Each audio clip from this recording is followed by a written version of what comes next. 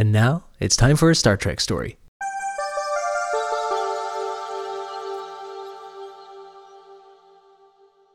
Well, speaking of an American Tale, Star Trek. Oh, yeah. Yes, it's a very... I know we could talk about American Tale all an intergalactic day, American but- Tale. Can we just watch that instead? Yeah, maybe we should. It's better than this fucking shit watching. No, of course, Star Trek is always better than everything and anything we could ever possibly talk about or have a podcast about. I mean, probably. Can't top it. At least with Star Trek, we've gotten to episode 6, Aaron. Bottom it. Episode 6 of our podcast. Episode 6, Amok Time. We are continuing our look at classic Star Trek. We're right in the middle of it. Last episode, we watched Friday's Child. That was our first... Well, we went into it thinking it was going to be our first average episode, but I think at the end of that, we all unanimously decided that it's probably a little lower than average. A little lower than average. It was also our first Klingon episode. It needs to do some extra credit if it's going to graduate at the end of the school year. Let's say that. Let's say that, yeah. Starting a little behind. This next episode is actually going to be what they aired as the season premiere. But Friday's Child was filmed first. But this is going to be what they aired as the premiere. So that's what we're going to be watching today, the second season premiere. And we're going to be watching it with our good friend, the very lovely Jake Barnes. How are you, Jake? I am well, thank you, and thank you for the introduction. I like being called lovely. That is nice. All of our guests are lovely except for the one of you, and you know who you are. Yeah. Jake, we all used to live together in the boys' house. Yes. Specifically, you came in for Boys' House The Next Generation. Indeed. 2.0. And during that time, I would say things got much more musical when you came on. Yeah. The playlists. Yes. Yeah. You were always bringing the vibes. Yeah, for sure. So many times just sitting around, the lights were going, and we were just listening to music. And there would be nights where sometimes where, we'd play past the DJ, but there were a lot of nights it was just you curating playlists for us. Well, I really appreciate people letting me have that sort of control because I love to do it, and I'm glad that you all enjoyed it. Because music is my thing. I listen to music the way that some people binge shows. I will sit there for 6 or 7 hours, just listening to album after album, binging, if you will. So it's cool to be able to have people that I can share that with and not just have it all locked in my own head. What is it about music that, I don't know, captures your imagination or attention? What is it about music that just... I think music, it has a tendency to speak to me in ways that people can't. The words can't. The weather can't. Nothing in my world speaks to me the way that music can. And I have heard it described as a universal language. And I think that is very, very true. That's kind of a hard question. It's kind of a big question. It is a big question. But yeah, I guess it speaks larger than any human language could. And I think it resonates on a higher level than we operate on. It vibrates on a higher plane. When we are listening to music, we are connecting to something larger than ourselves. We are connecting to the world around us, the people around us. We're connecting further into ourselves.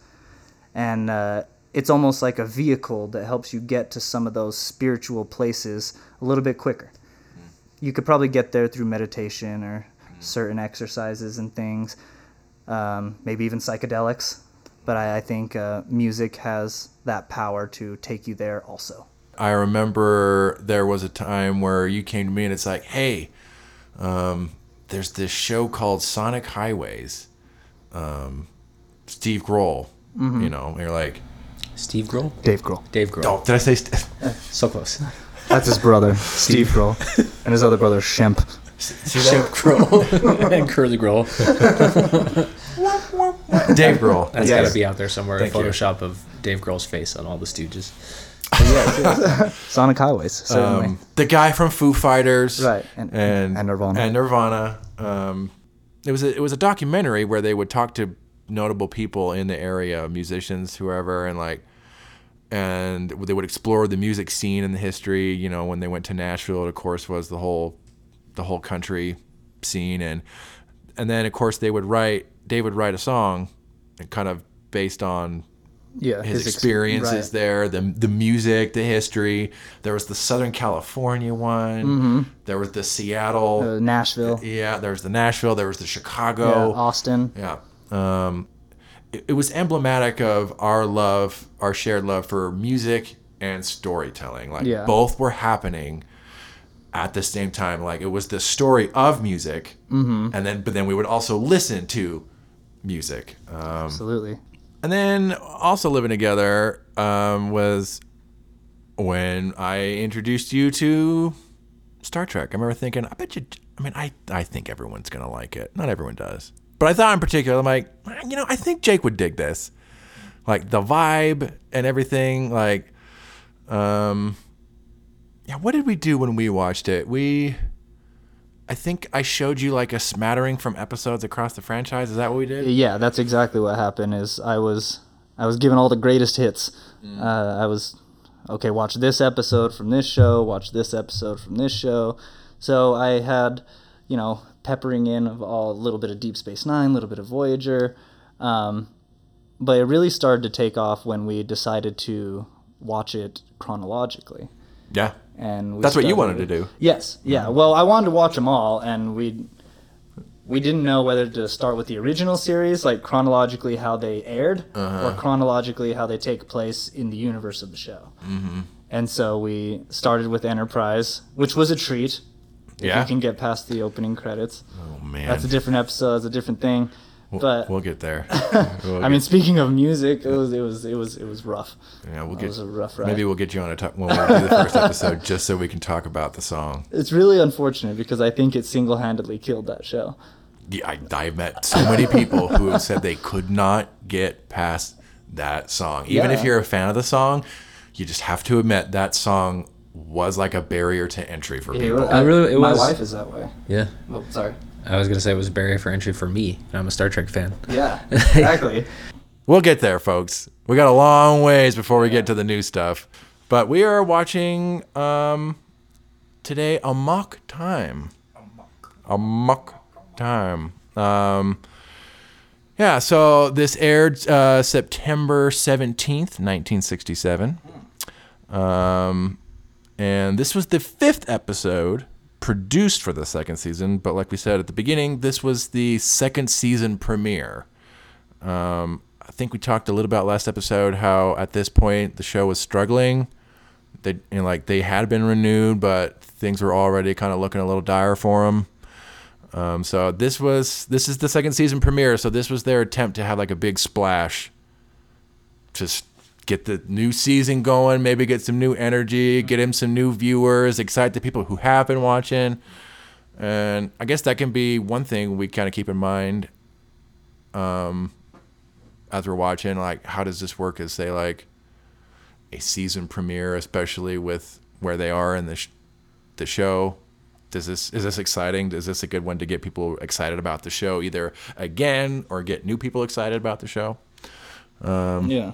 I'm interested. I know things aren't usually filmed in order, but I'm interested in the reasoning for choosing this episode after filming 4 others to make it the premiere. We're gonna go with this one. We're gonna go with this one. This is the one. Well, I think this will explain it a little bit, and this will be one of the things I think we're also looking at in this one. This is one of the maybe not very, but this is one of the few character-focused episodes of Star Trek, the original series. And so far, they haven't been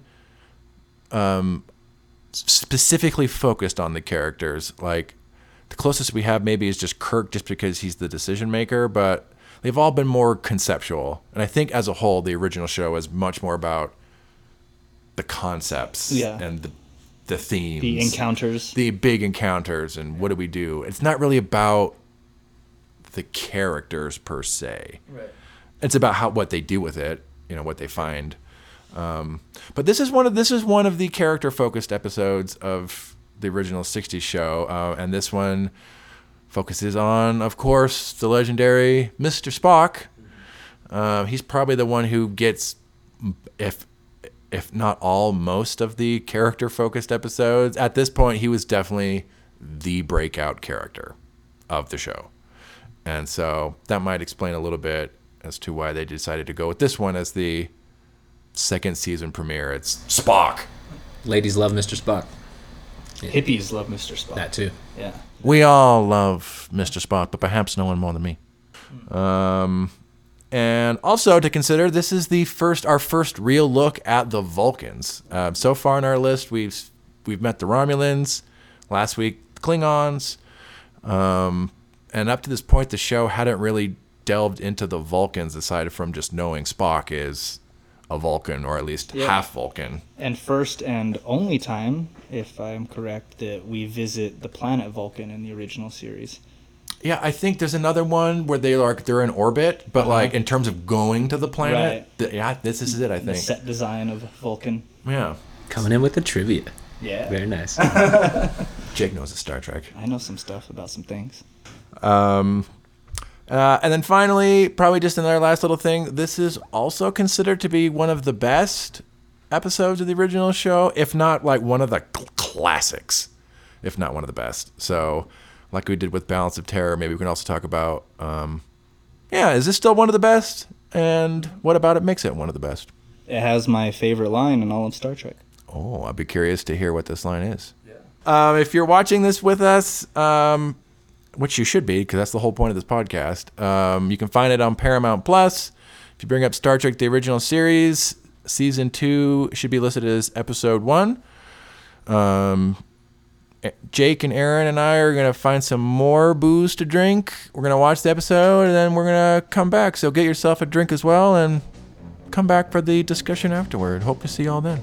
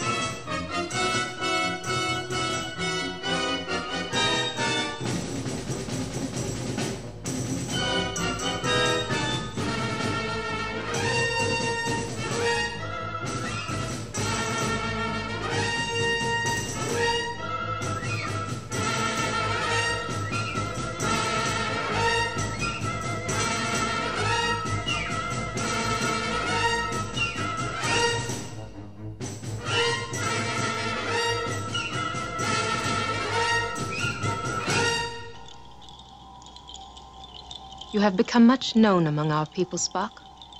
Almost a legend. And as the years went by, I came to know that I did not want to be the consort of a legend. But by the laws of our people, I could only divorce you by the caliphate. There was also Stan, who wanted very much to be my consort, and I wanted him.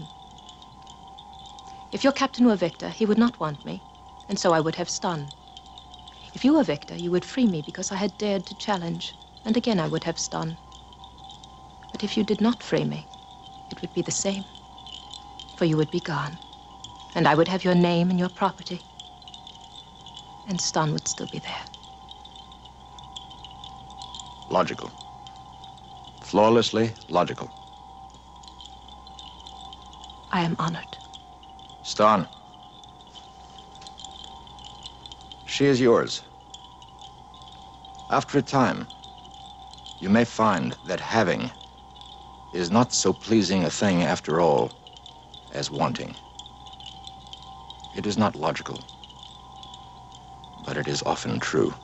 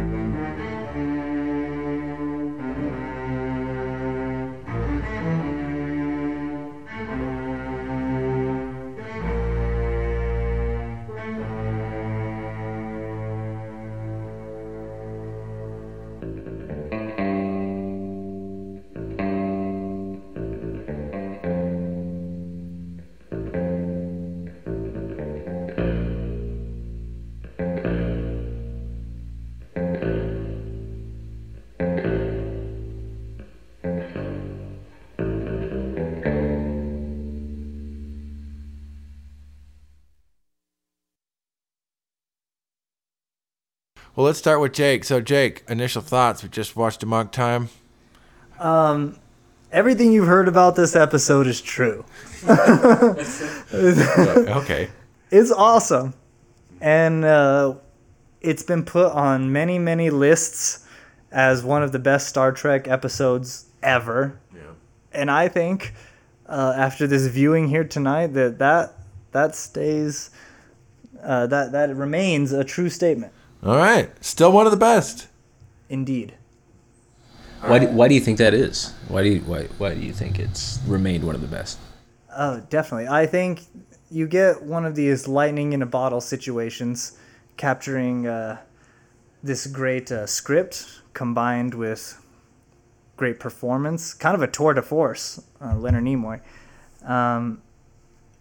So you get and the music. So you've got all of the elements that come together in a very special way that you don't always see. All of the episodes are solid, but this one in particular is really, really great. And I think one of the reasons, in addition to those, is the friendship element between Kirk and Spock. Yeah. I think I would agree with most of those points. I think that those will all be points we go over. Yeah. What about you, Aaron? I like the episode. I think it still holds up. It's still fun to watch. Seeing Spock go out of character and go take that full 180 is cool to see. And Leonard Nimoy nails it. He's such a good actor. Just kills it in this episode.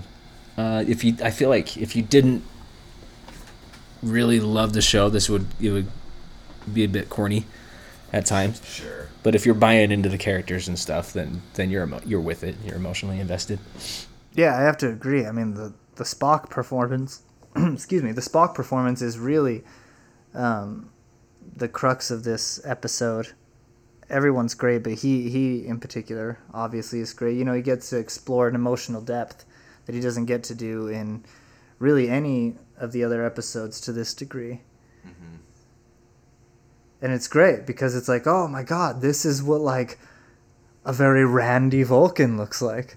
Yes, here it is. I think it might be the most dramatic episode we've come across. So far in our watching, it is very dramatic. Man. Very dramatic. High stakes, high emotions. But it doesn't come across as like a soap opera or melodramatic. To me, the gets actors, close. It gets close, but I it feel like gets the close. actors are so committed Yeah. Absolutely. that the sincerity comes through. Especially the friendship between Kirk and Spock. It really shines through in this episode. There's so much caring between the two.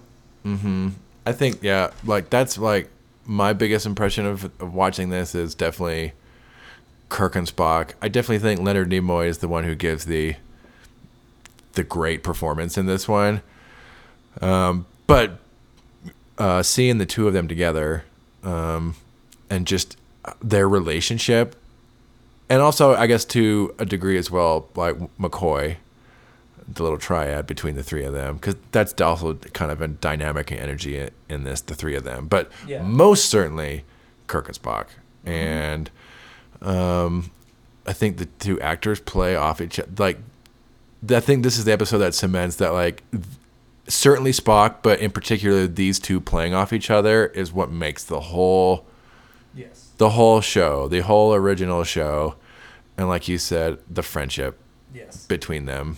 I do like that you brought up that McCoy part, though. I mean, he actually starts the episode out with concern. You know, the episode starts out with McCoy actually bringing this to Kirk's attention.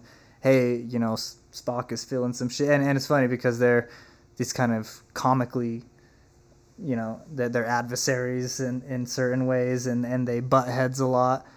And so it's very telling that the entire episode starts out with, hey, Jim, you know, Spock's going through some shit and we got to figure it out.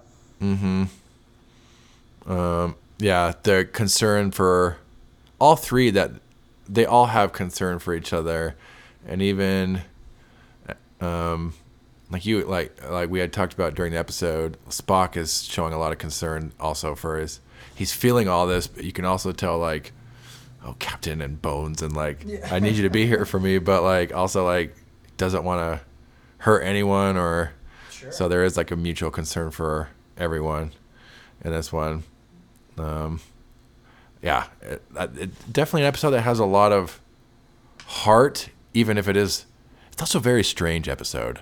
I would say, like, it's got some wild vibes. The vibes are weird. There's like a lot of sexual tension in it. There's weird tension in it that way. Spock's quarters don't make a lot of sense to me. There's these weird like red curtains that remind me of David Lynch's like, what is it, Twin Peaks, where they're like in purgatory, and I'm like, oh shit, yeah, no, this is what it is. There's gonna be a little person running around. It's like this weird heaven purgatory thing, but no, it's just his medieval dungeon. Yeah. He's got axe. It just occurred to me that weapons. he probably just recently changed all that because of how he's feeling and doing. It's like he's just preparing for ancient right battle, you know. Interesting. So that's what's usually his peaceful meditation chamber is turned into this battle ready room. Yeah, ready room. Yes. You hear the beginning of that theme when they're in Spock's quarters, and they're talking about this thing that's affecting me, Jim, and you hear that just in the back, boom, boom.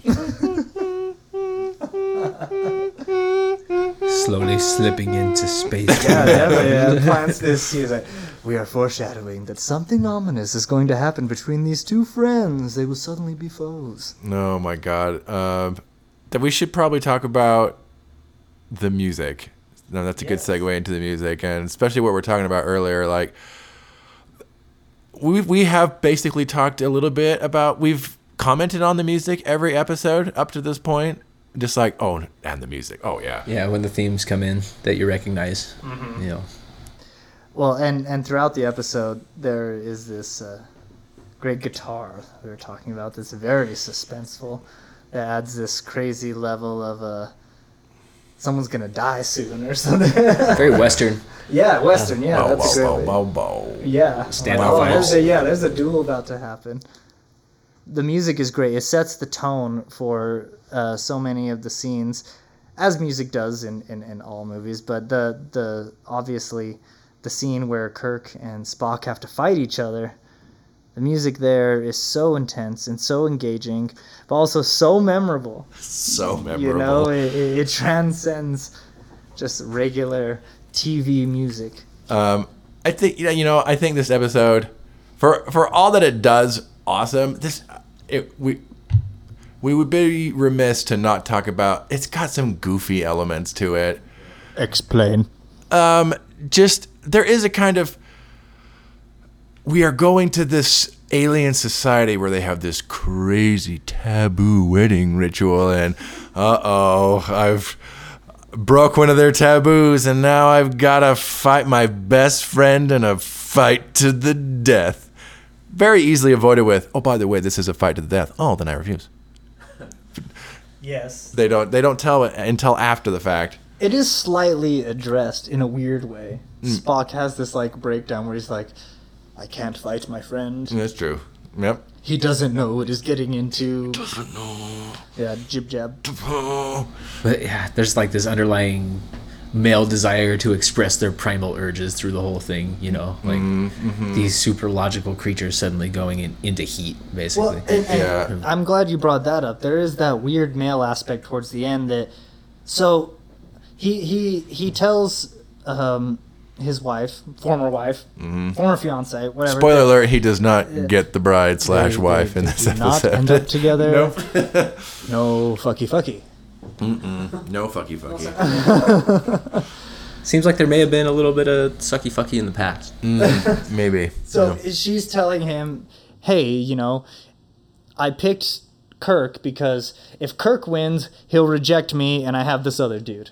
If you win, you'll reject me because I picked Kirk for the champion and I'll have this other dude. Or if you still want me, you'll go off with Starfleet. I'll have your name, I'll have your house, and I'll still bang this other dude. Yeah. Now, but the reason that she has this flawless logic is because initially she says that she's not allowed to divorce him. And that is an interesting dynamic too, that even with this highly evolved society, no emotion, fully logical, that it still has that male dominant. He's allowed to divorce her. She's not allowed to divorce him. And that's basically the entire episode. We don't have an episode if she's allowed to divorce him. Nothing happens. Nope. She sends him a Dear John letter, and that's the end of it. Yeah. And then make sure she basically gets her way no matter what. Mm-hmm. Yeah, that's a good segue into like sort of talking about how this episode, like, aside from now, we're getting a look at the Vulcans, who up to this point they've just told like Vulcans are highly logical, and any kind of like emotion or human bits with Spock is usually just explained as, well, he's half human. So when you're going to do an episode where it's like, we're going to show the Vulcan society for the first time, it's like, I feel like they play against expectation, where it's like, you think it's going to be some highly ordered society that's just logical to a fault. Just like, and you know, we don't see anything beyond this ritual, this wedding ceremony, but the glimpse we get is just, whoa, it's almost the complete opposite, where it's like nothing about this is logical. This is all just like irrational, like primitive, primal, like sex energy, and like mixed with violence and fighting, and it's all, and he says in the scene in his quarters with Kirk, it's like we shroud it in like ritual and custom. It's like they're really emphasizing the fact that Vulcans do have emotions. They repress them. And you're like, well, if we're talking about a society with really passionate emotions that's repressing them, it makes complete sense that we see this. Yeah, this to some degree. Sexual energy to the point where he says, I'm going to die. Yeah. If I don't do this. The ultimate pent-up energy. Yeah. But as like on a macro level, like because the whole society suppresses themselves, they all kind of react in this way. It's very, and it seems like they kind of, I mean, not even seems like, they do it to themselves, because they arranged this marriage from the time Spock was like 7 years old. Yep. And T'Pring was 7, and they linked their minds basically so this would occur at this specific time. So like, I don't know. Intergalactic mutual Randy. But it is what happens. It's got some interesting, weird implications. Like, we're talking about a society that has arranged marriages from when you're kids, you know, and like in a society that prides itself on its logic. It's like, okay. Except during this one time. And it's let like, logic go out the window and just, well, whatever. Go ham. Yeah, and then the fact that they also, it's like, it's not a big part of the episode, but he does mention that, like, we touch minds and we're like bonded, so we're compelled to come back to each other. I'm like, how much consent do these kids have in any of this? Like, it's kind of, if you really think about it, just like, what does this imply for Vulcan as a society? Just wild, wacky stuff. And they seem, because Spock seems super embarrassed about everything, and there almost seems to be this weird, like, shame, but it's like, but this is just the way it is. There is a shame. And he even talks about how no one talks about it, even amongst Vulcans. It's so deeply personal, using his words, that it's not discussed, even amongst his own people. So that to me is very interesting, because it's something that literally happens to every Vulcan person, but none of them discuss it with each other. They just live off of the ideas of tradition. So nothing ever really changes, and nothing is ever explored. Which, if you grew up in the Mormon church, that absolutely tracks.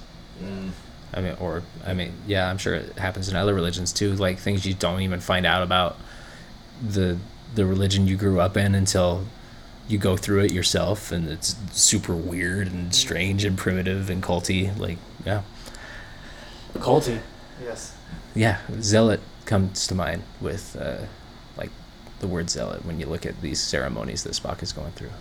Yeah, it kind of makes you wonder, like, they keep excusing it, and it's like, it's just like these primitive feelings, and it's like, we had to come up with something, but we just can't really think our way through this, and it's like, it just makes you wonder, like, how much of this is because of their actual biological nature, but also how much of this is also, like, culturally conditioned, Right. societally conditioned. They've been able to overcome every emotional hurdle except this one.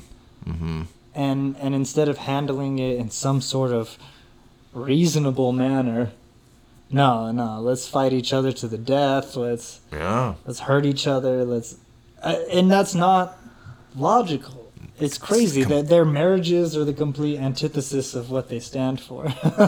Yeah, you can legally murder someone in one of these Vulcan wedding ceremonies. Well, it's her right to choose a champion. Yeah, she's got to pick them to fight to the death. That's the only way she can get out of this scenario that she doesn't want to be in. Like, also, what does that say about Vulcan society? Like, but, in a way, it enriches them in a way where it's like, they are not perfect. You do not walk away with this picture of the Vulcans being perfect after this. It's like interesting, but deeply flawed, but that enriches them. I did like the design that they had. It's the first time we see Vulcan. It's the first time we see a lot of other people from Vulcan, and I love the wedding party. We get the tin ponch, the tin foil poncho, with like the almost plague masks. Right. I see the invitations like, please don't wear white. Yeah. Please bring your best tin ponch. It makes me wonder what a Romulan wedding would look like. If it's the opposite or something similar. Man, this is not iron. It's just like a nice destination on a beach with beautiful blue water. Romulans are having a great old party. Romulans are like, man, I'm so glad we got out of that. Oh, we're just gonna take off our shoulder pads for a minute and just jump in the water. It's really nice that I got to have sex today without killing my best friend. Oh yeah, that was cool. I appreciate that. So glad we left Vulcan. That was pretty cool. Tomorrow clocking back in. All right, back to my warbird to patrol the neutral zone for weeks at a time. Back on Vulcan. Oh, I must procreate. Friend, come here. I must kill you. I have to fight my best friend. And best man. And best man to the death. I want you to be my best man. Yeah, Spock couldn't even tell him here in the turbo lift. Just like, I want you to be there with me, Captain. And you as well, Dr. McCoy. And just while they're waiting a few more seconds, as the decks are passing by, just, by the way, Jim, it is possible you will be asked to fight to the death against me. What? I mean, he's very clearly not himself. He's all out of sorts. I killed my captain. We gotta forgive Spock for the lack of judgment here. Oh my God. So Spock in this episode, how do we feel about this as a character showcase for Spock? Because everything around this episode revolves around Spock. There are no intergalactic stakes. There are no. It's all about what's going to happen with Spock. Well, I feel from an acting perspective, it's a tour de force. He gets a chance to explore many ranges of emotion in just a 50-minute episode. Yeah. So for him alone, it's a lot to tap into in not a lot of time. So as a performer, that can be difficult to find those justifications to go from 0 to 10 without a whole lot of dialogue or a whole lot of setup. Just like, hey, you're going through, Vulcan horny time. We need you to just make a choice. And I think he comes through fully. You can tell that he really studies the script and knows exactly the moments where he's supposed to fight against what's happening to him, especially when it comes to Kirk stuff. Mm-hmm. Yeah, he definitely gives a great performance. Leonard Nimoy really brings the character to life in this one, since he's playing against his type. But unabashedly Spock, regardless. Yes. Like, even though he feels like Spock out of control or Spock not in his usual way, but like he still feels like Spock. It'd be really easy just to go off the rails with it. But if anything, he's even more focused when he's like, he's like, there are the scenes where he's like holding like the pen behind his back, like when he's talking with Kirk, and he's like about to stab he's him. about to stab him or something, and you see him just like wrestling with that pen behind him, and they don't talk about it. It's not addressed in that scene. It's just they're just filming Spock from the back, talk to Kirk, and he's just holding that pen behind him, Right. and he's just, you can tell like the energy it's taking to just hold his shit together, and it's like, and that's his best friend that's in the room with him. And great job with the cinematography for, taking the time to zoom in on those moments, really not hit the audience over the head with its message, but be very blatant to the audience, like, hey, Spock is unwell, and he's doing things that are out of the norm. So these weird little zooms on his hands and stuff are really helpful. They telegraph it well. Telegraph. I love that it confirms everything that humans have been jabbing at Spock since his first appearance. Is like, I think you got more emotion than you're letting on, pal. And you see it. It's like, yes, by a factor of 10,000. These extreme, deep emotions. Where does this that the Vulcans human have. come into all that? Can't be Yeah. helping, certainly. He has all this happening, and in the midst of it, half of him is human. That might Trying be to- might be what's holding him back from fighting Kirk. Right. Or that snaps him out of it in the end, his friendship for Kirk. The person he loves probably more than her or anyone, So, Captain Kirk. aside from our first time seeing Chekhov, you were saying it's our first time seeing Nurse Chapel. Is that true? This is the first time that we have seen her in our watch through. She does show up earlier in the show. Oh, I see what you're But we should probably mention Nurse Chapel, because she's definitely one of the, she's probably the last of the main original crew. We've seen Yeoman Rand a bit, not anymore, but now we've seen Nurse Chapel, and you don't see her as much. Actually, you do see her a fair amount. So in a lot of ways, she is just kind of one of the day players. It's easy to forget that she kind of was on the same par with. Have you discussed it's Gene Roddenberry's wife? No, we haven't talked about Nurse Chapel at all, but we have talked about, because the very first episode we watched The Cage, the original pilot, and Majel Barrett, Gene Roddenberry's wife, plays number one in that episode. But they weren't married at the time. She was his girlfriend at the time, but he was married. And she wasn't blonde. Her natural hair color is that kind of jet black that you see in the Cage. That's her natural hair color, what she really looks like. So, but Gene has the beehive blonde as the yeoman. As the nurse, that was nurse. That was Roddenberry's attempt to get her back in the show and try to kind of hide that it's the same actress playing a different part. 'Cause from stories that there are stories that the network weren't fond of Majel Barrett because she was Gene Roddenberry's girlfriend, but he was married at the time, and they're like, no, we don't want this. It was like his mistress. Basically, yeah. They would eventually get married, but at the time, it was essentially his I mistress. didn't know there was scandal.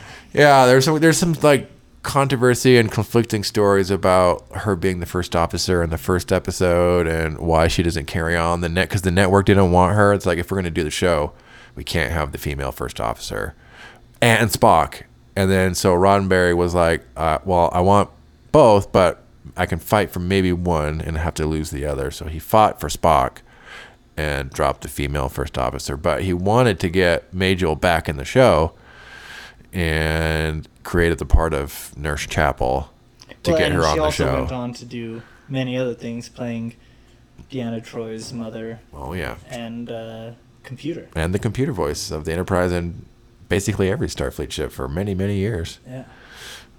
We will on this list eventually get to see her as Troy's mom, Waxana. We do have Those walks on episodes. we have a couple of them. Classic. Still get a bit before we get there, folks, but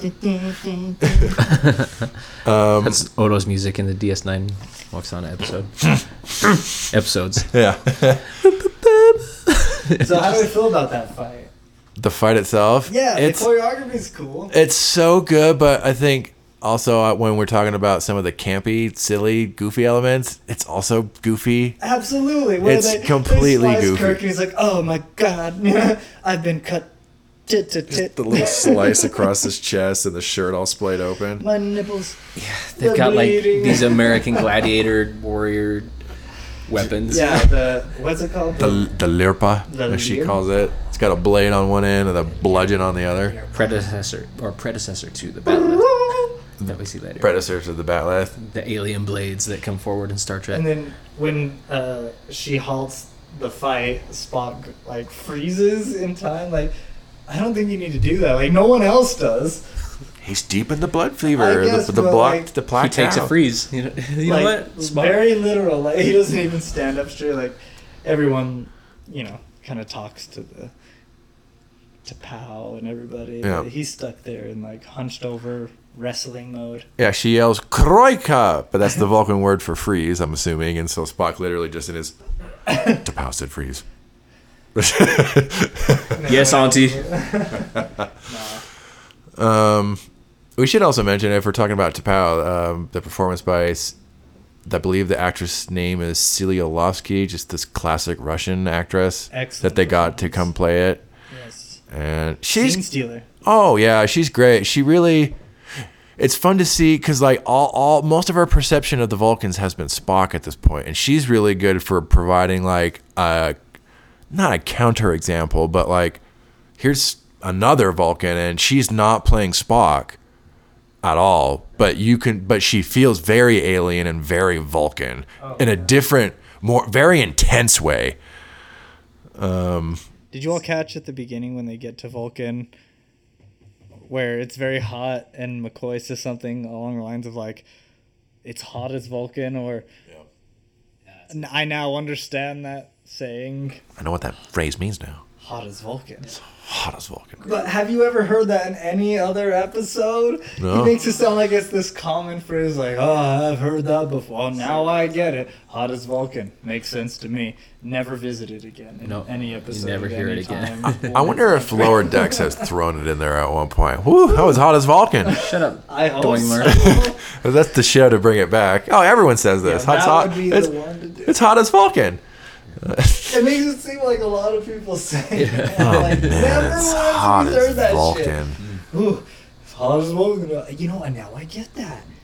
I've heard that so often. But to be fair, like I love the attempt to like how do people speak in this time? Like, and it's like instead of just trying to use contemporary phrases, it's like if Vulcan is this hot planet, it's like people at this time say stuff like, "Oh man, it's hot as Vulcan." Have we ever heard this before? No. But at least I love that there's an attempt to like. But now that it's been established, it's in a episode phrase. 1 Yeah. of the season, perhaps maybe in just one more episode, It'll show up. hot as Vulcan. Could you imagine if instead what their Hot as choice Vulcan. was every episode after this, they find a way to throw it in there? Oh, yeah, it's hot as Vulcan. Because everyone says that all the time. We gotta get this air conditioning They're fixed. just and then just lousy sing. with hot as Vulcan. This second season's got a lot of that line, doesn't it? It's like, are we having fun yet?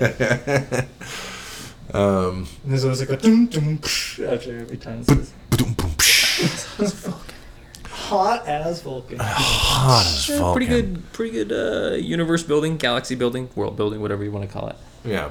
Yeah. It was Going- good for an episode. Deep into the Vulcan way. We should also mention, because you mentioned this a little bit, Jake, that the prequel the prequel series, Star Trek: Strange New Worlds, that's Yes. currently, we're right as of recording, we're in the middle of the first and second season, but they have it's all a prequel to this show. It's like a few years before, and we do see Spock's fiance, T'Pring, show up in a few episodes, and we kind of see like their courtship, I guess. Like they Yeah. already are bonded, but they're getting to know each other a little bit before they get married, I guess is what's going on. We see Spock essentially commit himself to her Yeah. and say that she's more important than his duties to Starfleet. Which, I don't know if that ends up being true in the end. Certainly. After this episode that we just watched it. She's like, oh yeah, I'm into this like other cat. Who, just side note for a second, this other guy, somehow looks a lot like Spock. Oh yeah. You know, this Yeah. like other He also looks like Spock guy. Adam Driver made a baby with his own nose. So, Adam Driver baby with himself. You get this guy. And But also, yeah, Leonard Nimoy looks a lot like him too. they do look a lot alike, so she got a type. I just like this version better. She just didn't want to be, because she was afraid of being the consort of a legend. Consort of a legend. she says that in Strange New Worlds too. She brings that up. Does she? Yeah, funny that, yeah, it is interesting to see, I guess. That is an odd reason. She doesn't want to be famous. She just wants to live cheating that. on your man. She just wants to be that simple, lead that simple Vulcan I life. get wanting that, but like, you empathize with her a little bit because she can't get out of the relationship, you know. Yeah. right. Well, neither can he though. Right. So I empathize with them, but Bound by society.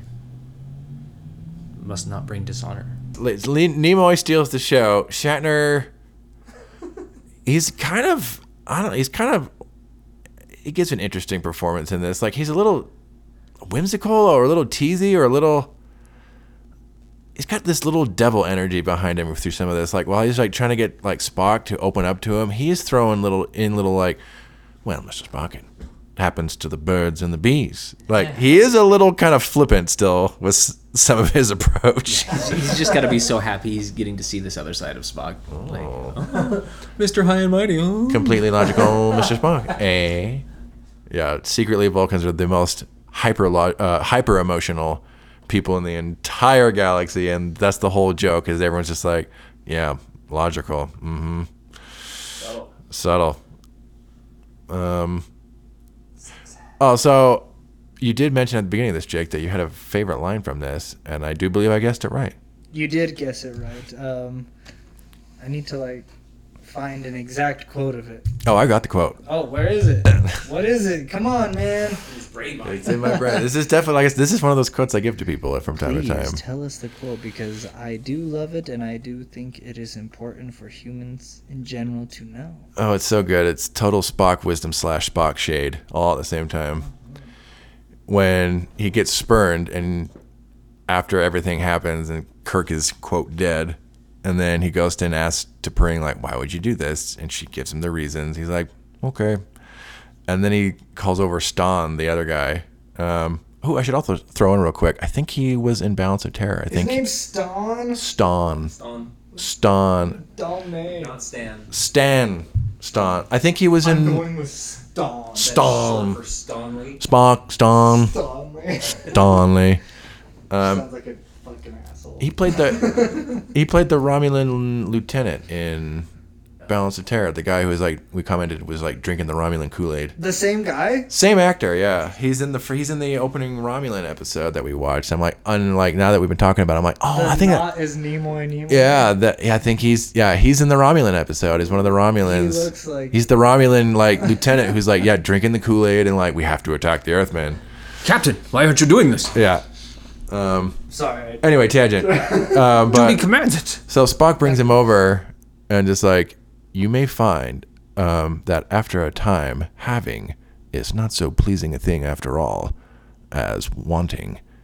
It is not logical, but it is often true. And it. Thank you. Every once in a while, I find a golden opportunity where someone has like a moment where I'm like, they need to hear this line. As my old good friend Mr. Spock once said. They tell you to like fuck off after. Fuck off. Oh, you know, that's good. That's good advice. It is good advice, and it's very real advice. Mm-hmm. It's a common theme that I have heard in other stories as well, but I find it extremely well articulated by someone who is not of Earth. To look at humanity, and not just humanity, but all beings in the universe, and make this very poignant point of, hey, you know, we want things because we want them, and then once we have them, sometimes we tend to discard them. Yeah. We have all kinds of concepts and cliches for that. Yeah. Like buyer's regret. Yeah. Grass is not always greener, all that kind of stuff. Yeah. It's definitely like the Vulcan, but very to the point version. Yeah. Savage. It is savage. Yeah, that last line, you can see like their faces at the end. It's like T'Pring's face, like, oh shit, did I make the wrong choice? Oh, that was damn. that was savage. Should I have chose Ston? That was hot as fuck. Stonley. Damn Why am I wet? it. Oh, we should also mention it's the first time we see like the Vulcan salute, to live long and prosper. Yes. The first time we see the salute and hear that particular line, right? Mm-hmm. Live long and prosper. Yeah, I believe Leonard Nimoy got that from as a kid when he was in.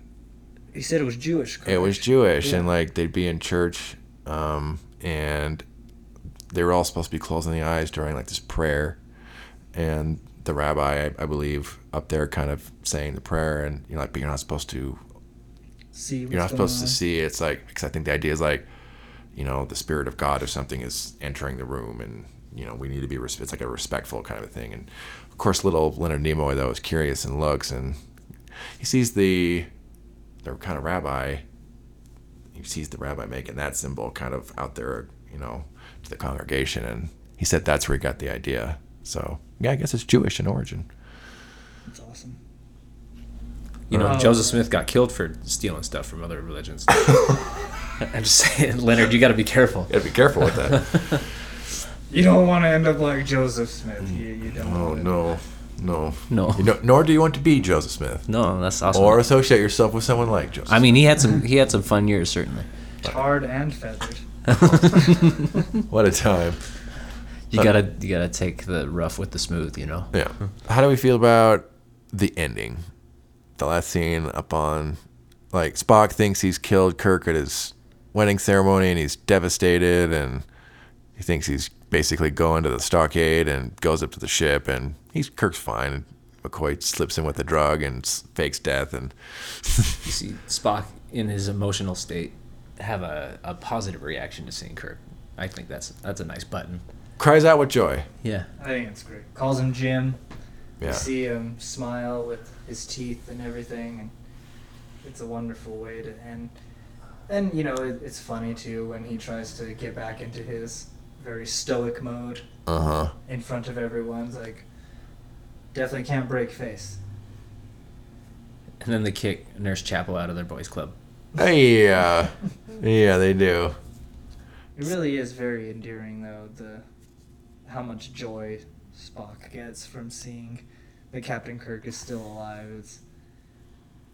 It's really fun to watch, and it's nice friendship that they share. Yeah, I think that whole last scene definitely puts the button on like definitely like this is about friendship. This whole story has been about friendship, and I think we maybe have mentioned this briefly before, but I think when they were creating the show, I was like, we're gonna do this like cool space western, and it's gonna have these really cool ideas. I don't think what they realized what was gonna happen is like, what was this show gonna be about? And I think it's about friendship, like in particular this original series. I think in general the themes of friendship go across all, but in particular like the bond between Kirk and Spock is like front and center of the whole show, and then also McCoy, the Kirk Spock McCoy show. Certainly Kirk and Spock, but the three of them certainly. Amok Time, yeah. Next week we're looking at another Spock episode. We're getting kind of like a little bit of a twofer. We're going to be watching Journey to Babel, which is when we meet Spock's parents. And that's also going to be our first look at kind of the Federation. It's kind of been like referenced and alluded to a couple times so far in our watch through, but it's all been kind of very vague, like who they work for or what any of this is. And that's the first time that they kind of start to flesh any of what that is. Oh yeah, and who's going to be your guest on that episode? We TBD, Jake. It was originally going to be you, but we moved you up in the schedule. Nice. We brought you in to talk about friendship, Jake, because we are friends with you. That's very nice. It's all very by the seat of our pants at the moment. All right. Well, we'll be back with Journey to Babel. Tune in then, Aaron. Babylon. Thank you so much for having me. Really, thank you. Thank you, Jake. We're going to have you back on real soon. Right on. Bye, everyone. Bye.